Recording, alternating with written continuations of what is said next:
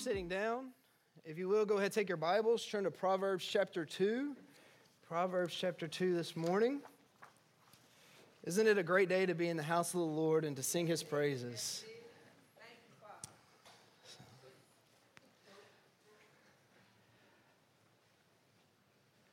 Had the privilege of preaching a couple of months ago, looked at the wise and the foolish builder, and that just drove me even more into wanting to know what wisdom is all about.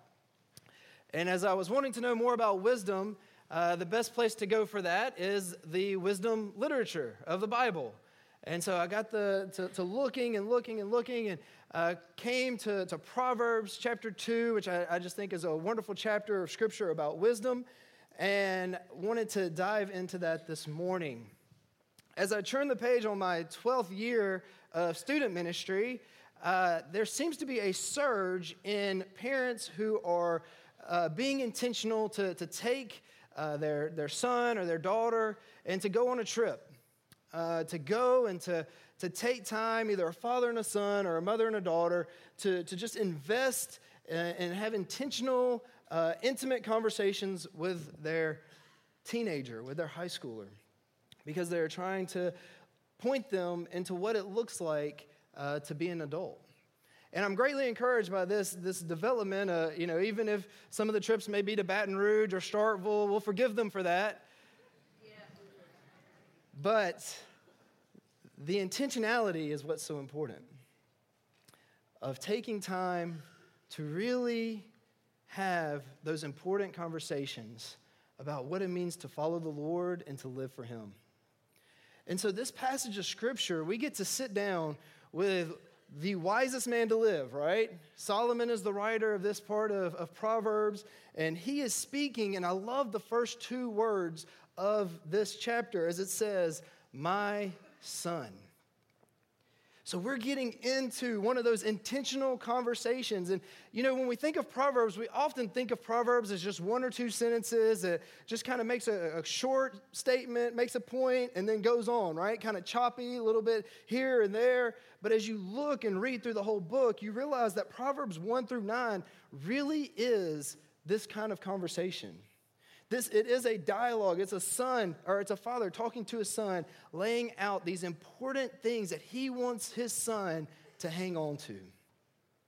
And so this morning, I hope that it will be a challenge to parents to have those intentional conversations, but I also hope that all of us learn from what Solomon has to teach us. And so if you will, stand with me in the reading of God's word, if you're physically able. We'll cover the whole chapter today, but we're going to spend time right now reading verses 1 through 11. This is what it says.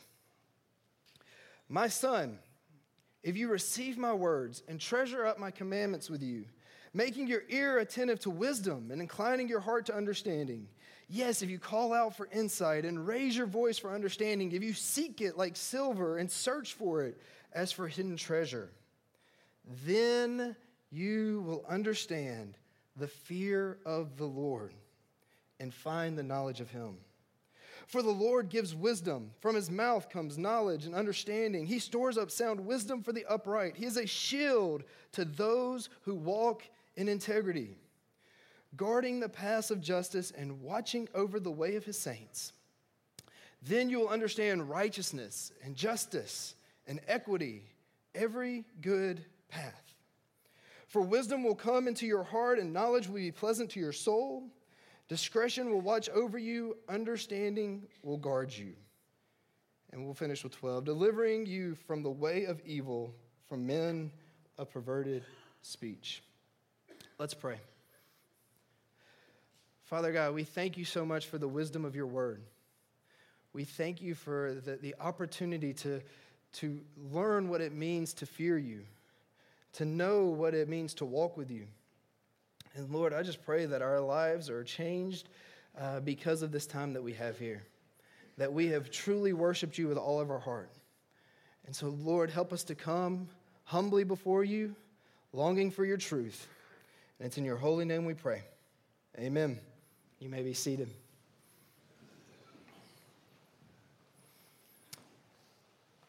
as we look at this passage of Scripture, I think we can really find three truths that come through from what Solomon is trying to instill in his son that are really applicable to our lives today. And so that's what I want us to look at this morning. First thing that I think that we can learn is that we should never stop looking to grow in wisdom. Never stop looking to grow in wisdom.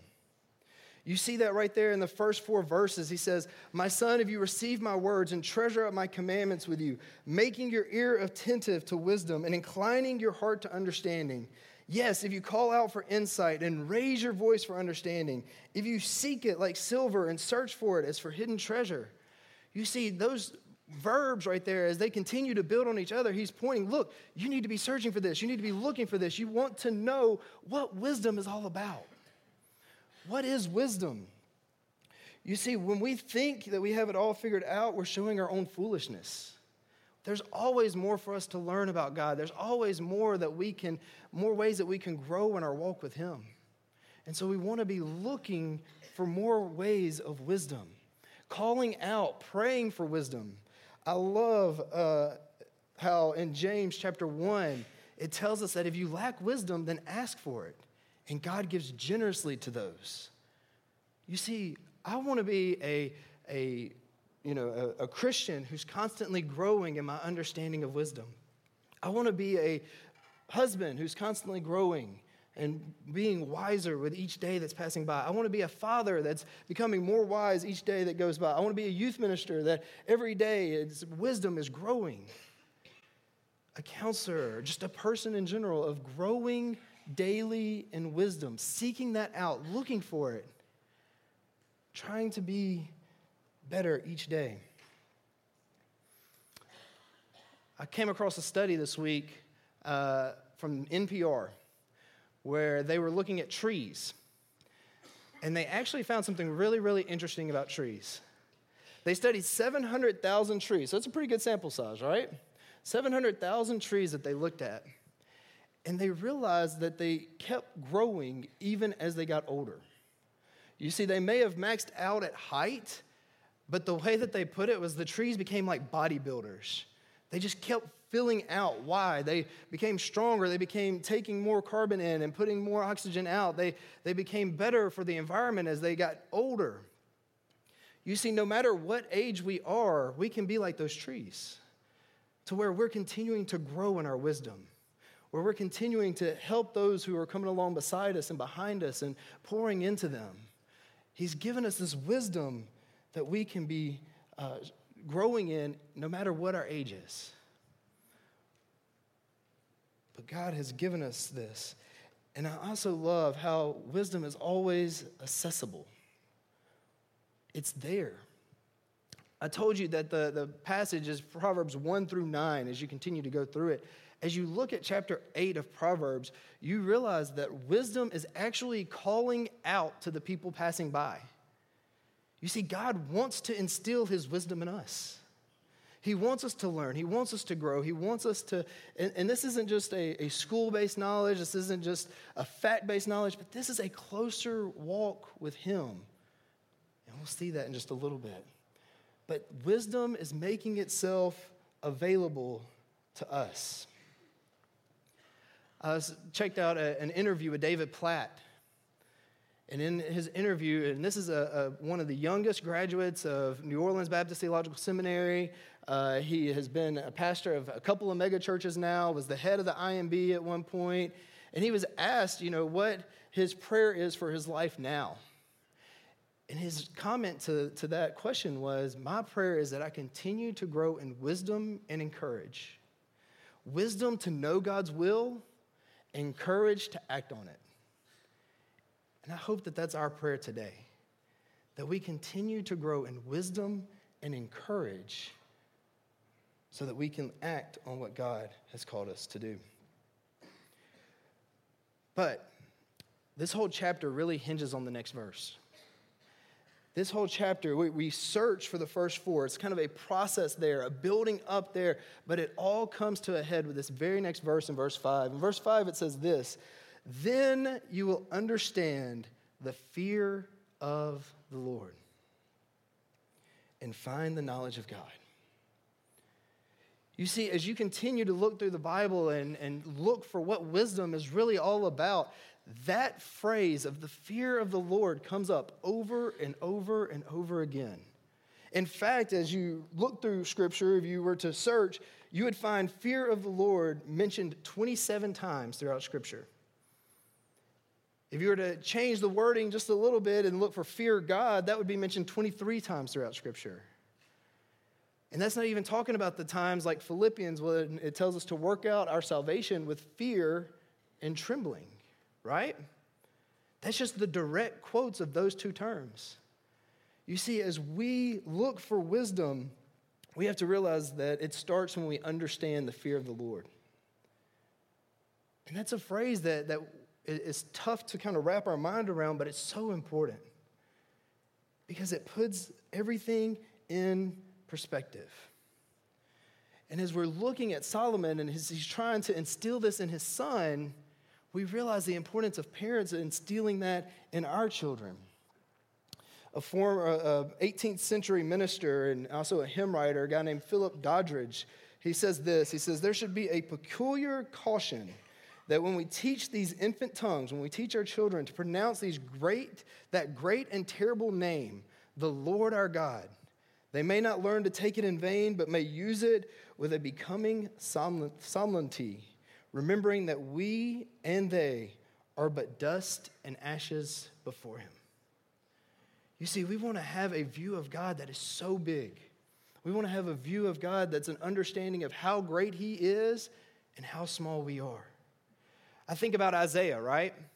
You think about Isaiah chapter 6. If we were to look there and see the incident that takes place there, the Lord fills up the temple. Isaiah comes in, he sees him, and the angels are there. They're saying, holy, holy, holy, right? His response isn't, oh, look, cool angels. I've been wanting to see those today. No, his response is to fall on his knees and say, whoa, I am undone because I am a man of unclean lips and I'm among a people who are unclean. You see, when we realize the holiness of God, when we realize the power of God, then there is a natural fear that comes with that, right? There's a natural fear that comes with somebody that has authority over you. We'll use a hypothetical situation here. If you were to be at a stop sign, say a four-way stop, right? And there just so happens to be one of our fine law enforcement officers at one of the other of the four-way stops, right? How many of y'all make sure that you stop just a little bit longer because you realize the authority that person has, right? But nobody's ever braked when they pass the law enforcement officer, right? You see, when we realize the authority, when we realize the power that God has, we have an even greater awe and fear of who he is. Had the privilege of taking my dog out at 4:30 this morning to see, let her go to the bathroom. And as I was out there, it was absolutely amazing to me to look up at the sky. And even with the light pollution coming from the big city, you could still see stars. And as this passage was on my heart of thinking of the fear of the Lord and his power and his majesty, I couldn't help but think how far away those stars actually are. And I couldn't help but think how powerful of a light those stars are shining that we're able to see it right now. And I couldn't help but think that how powerful of a God it is that we serve, who spoke in that vast creation of the universe came into being. You see, God has revealed so many things to us that show his power and show his holiness. And as we look at that, it should cause us to fear the Lord. But the fear of the Lord is not to drive you away from him, but instead the fear of the Lord is to draw you to him. The fear of the Lord is to help you to want to worship him, because as you think about the power of his creation, you think about the amazing holiness that he has, and then you take that a step further and you realize that because of his holiness, he sent Jesus. Because of his holiness, he realized that there was no way we could enter into his presence, but he wanted to make a way. From the very beginning, from Genesis chapter 3, when the first sin took place, God had a plan for his holiness and our righteousness. And so he sent Jesus to die the price, die for the cost that we couldn't pay. And so we can fear him, but that fear needs to drive us to love him even more, because perfect love drives out fear. And so we know that the fear of the Lord is the beginning of all wisdom.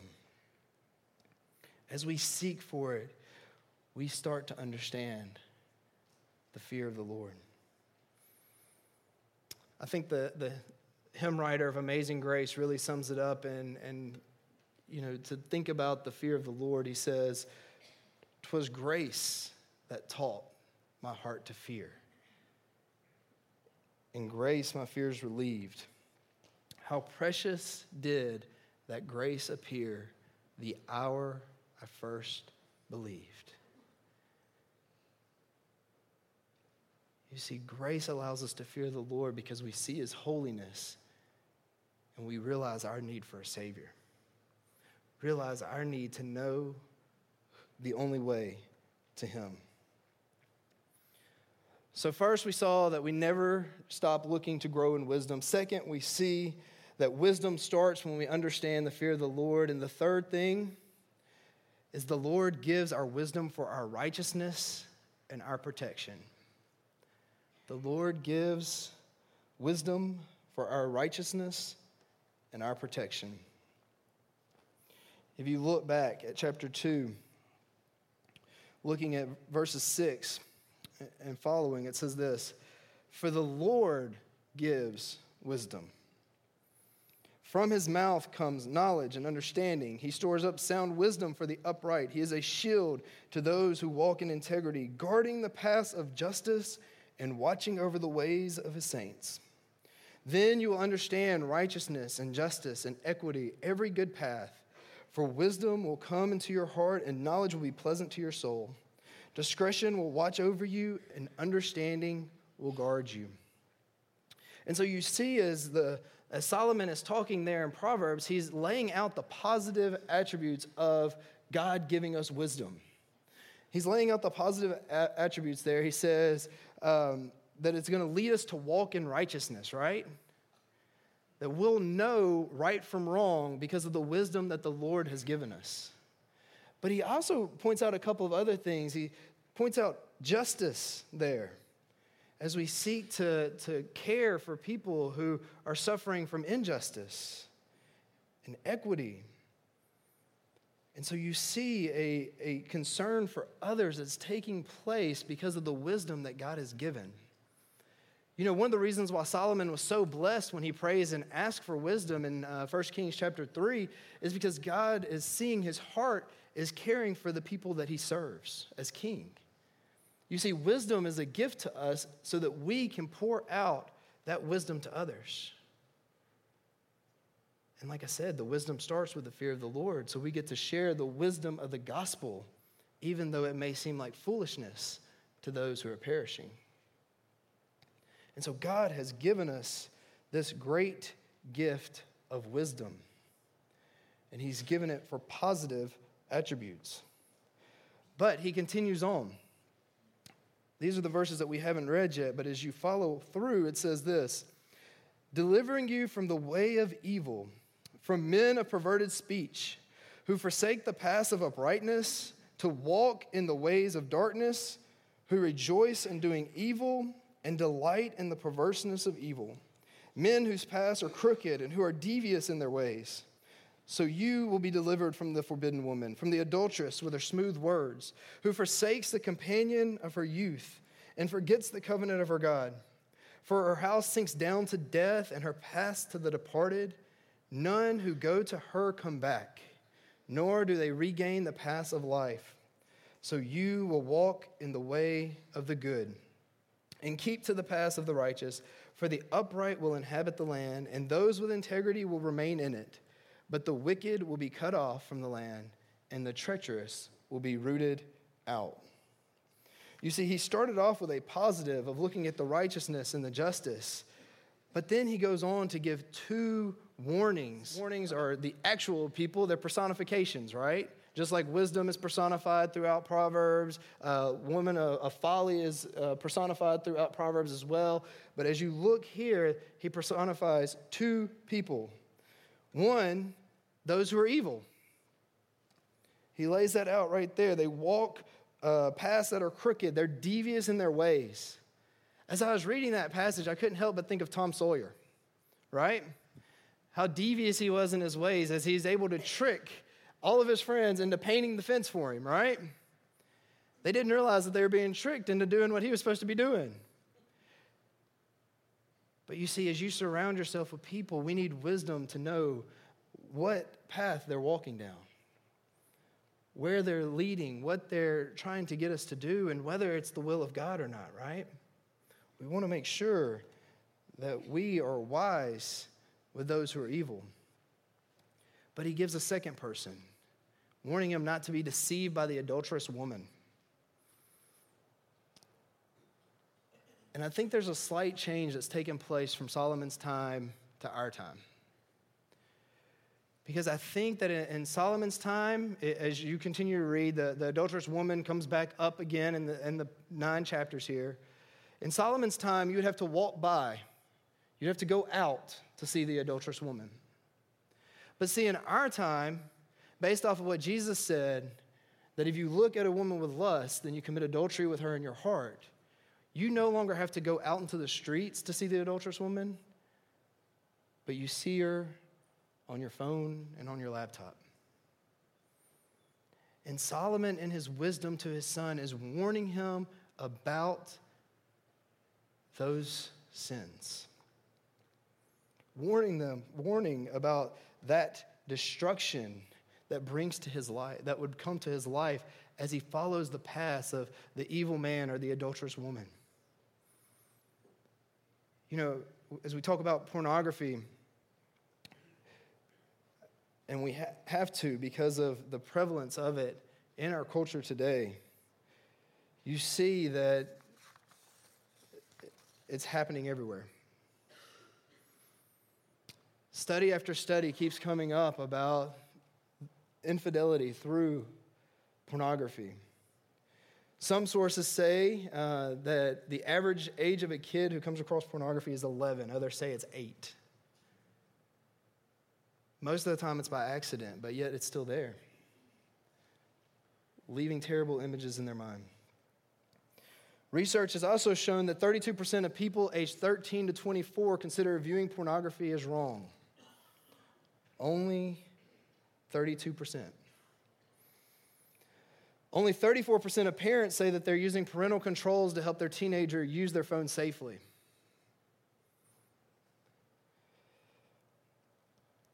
One in 3 Americans seek out pornography at least once a month.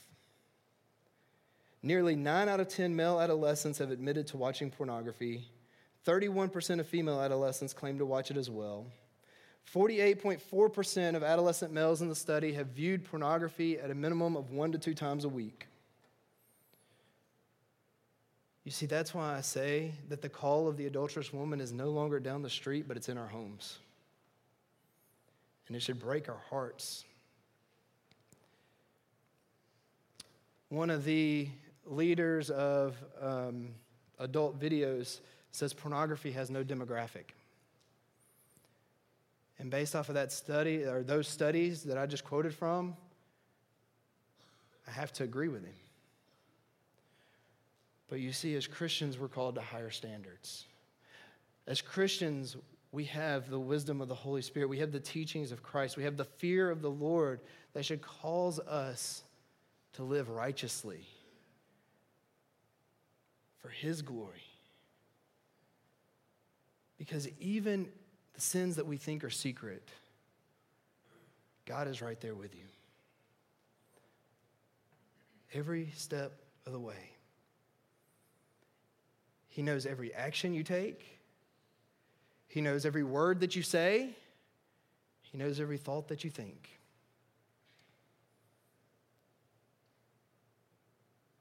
But he gives us the Holy Spirit that calls us to righteousness. You see,